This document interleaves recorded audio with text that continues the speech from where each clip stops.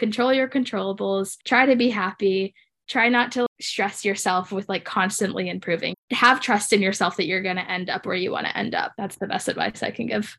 Hi, everybody. It's Marcy Bullock, the host of Wolfpack Career Chats, and welcome back to Season 6, Fresh from the Pack. This season, we will explore the exhilarating yet challenging path that recent graduates face.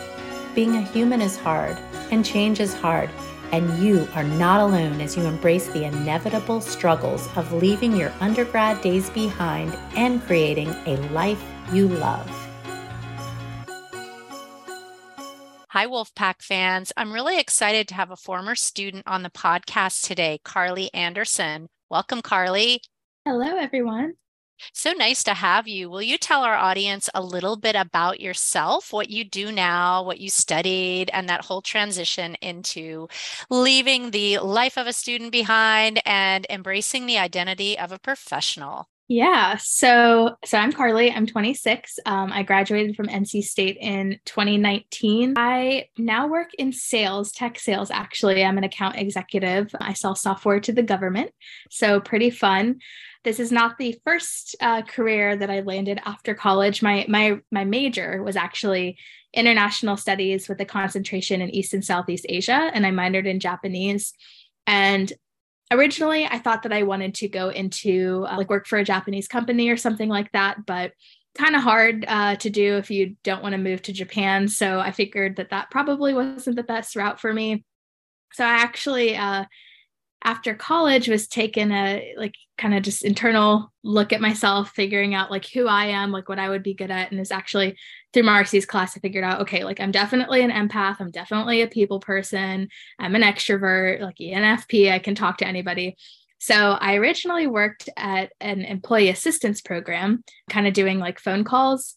It was mostly a call center, but realized it wasn't the best fit for me. And so I was thinking about it more. And I was like, well, I'm still really good at talking to people and I like to talk to people. So I moved to a sales role in mid 2021 and I haven't looked back. I really, really enjoy it. So that's where I'm at now.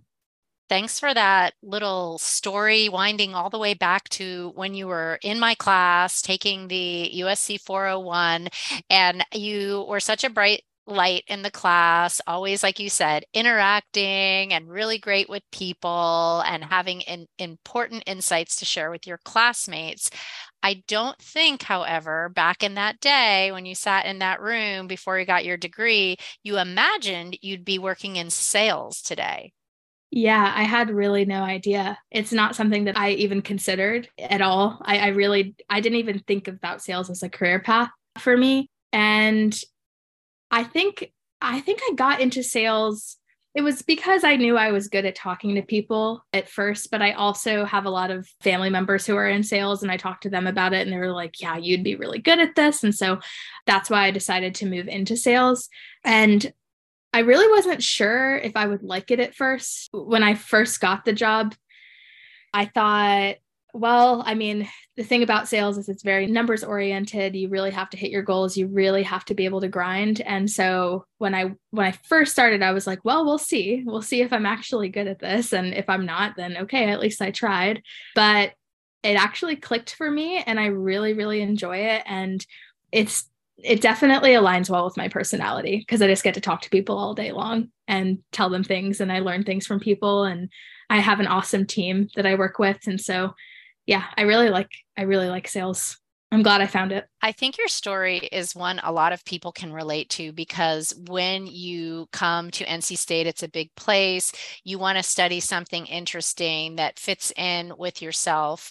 And you were one of my humanities folks, just like myself. I was a humanities student as well, which didn't exactly align with here's what I'll be when I graduate. And I don't think people, when they're little, say, I'm going to be in sales when I grow up. Yeah. But you said it really aligned once you tried it out. Will you walk the audience through a typical day and what you find energizing and maybe even frustrating because, in the end, it is work? Yeah. Yeah. So the thing is, I just got promoted back in February. So I'm kind of in a new role now. Before I was a sales development rep and a day-to-day with that role is basically lots of cold calling. It's a lot of just calling various, for me, government agencies, cities, counties, towns, police departments, school districts, what have you, basically being like, hey, you got a few minutes to talk, and seeing if they are willing to talk to you. Of course, you have certain metrics you need to hit during that time each day. And basically, if they agreed to talk to you, the goal is to book a meeting to an account executive to help them learn more about like the product, what we do, why they should care. So now I'm an account executive and I get those meetings from the SDRs and I run those meetings and I basically tell them about what we do, why they should care about it, and then get their buy-in and try to get other people involved. So that's kind of what a day-to-day looks like. One thing about sales, if anybody listening to this is considering sales, the biggest thing to note is that it is quite literally a roller coaster. Your highs are going to be very high and your lows are going to be very low, and you have to learn to ride with it. Because if you get too cocky about something, or if you get too down on yourself, people can tell and it will impact your work. So you have to be able to just kind of go with the flow, take the good with the bad with the good, because sales, it is, as much as it is fun, and I get to talk to people, and like a guy yesterday just was telling me, we had a little bit of time at the end of the call, and so he was telling me about guitar, and he played me a little riff on his guitar, which was really cool. And I get to add people on LinkedIn and keep in touch with them, and I get to go to conferences and just authentically connect with people, which is really cool. But at the same time, people can be very frustrating, and people will ghost you, and people will not always be like rude, but they can be rude. You can get shut down pretty hard in sales. So you really have to learn to just kind of, again, take the good with the bad with the good. So yeah. Yeah. Doing the cold calls, I know, is not what a lot of people imagine as a glamorous job. And it's like people hanging up on you and whatnot. But you just mentioned you just got promoted. Congratulations. Yeah. And that shows that you took, I don't want to call it grunt work, but I'll call it grunt work. Maybe some of the basic cold calls, you did it really well and you worked really hard. And so you got rewarded. And now you're doing more interesting and challenging things. And I'm curious about this notion of the purpose of a human being tied to the work they do. So do you really believe in this product you're selling? And do you really believe like, wow, this is going to change in a positive way the lives of people? Talk to me about that. Yeah. So I definitely believe in the product that I'm selling. So just in short, we sell a software that archives social media for government agencies so that they can comply with the Freedom of Information Act. Because in all 50 states, social media is a public record. And because social media is kind of new in the grand scheme of things, government agencies aren't thinking about archiving it. But it's really important to archive it because, say, town of Chapel Hill gets a threat on their page and then the person deletes it. Well, you probably are going to want that record. Facebook won't help you. Or maybe you get a bunch of citizen comments and you really want to archive those. Or maybe you get a records request for social media communications. And so because the field I'm in, it's very difficult for agencies to do things manually. And we really help improve workflow and just like take the stress off of agencies. And we have like, sole source documentation. That means like we're basically at the top of what we do, which is pretty cool. And so I'm really passionate about helping government agencies, especially when I talk to ones that are like, wow, like we have a huge social media presence and we're not doing anything. And we're really stressed out about how many comments we get and making sure we can archive these and pull them when we need them. And so I really do care about the product that I sell. I really don't think I could do this job if I didn't like the product. There of course are salespeople out there that can sell anything, like this, sell me this pencil trick or whatever. But I personally don't think I could sell something that I didn't care about. Yeah. I mean, you convinced me. I'm like, sign me up, but I didn't even know that existed. And they actually archive for NC State. I'm literally like, we need it. But yeah. This is, it's an interesting thing what you just described, Carly, because it is something that is improving efficiency. It's going to make people's life easier. It's important for the reasons you said.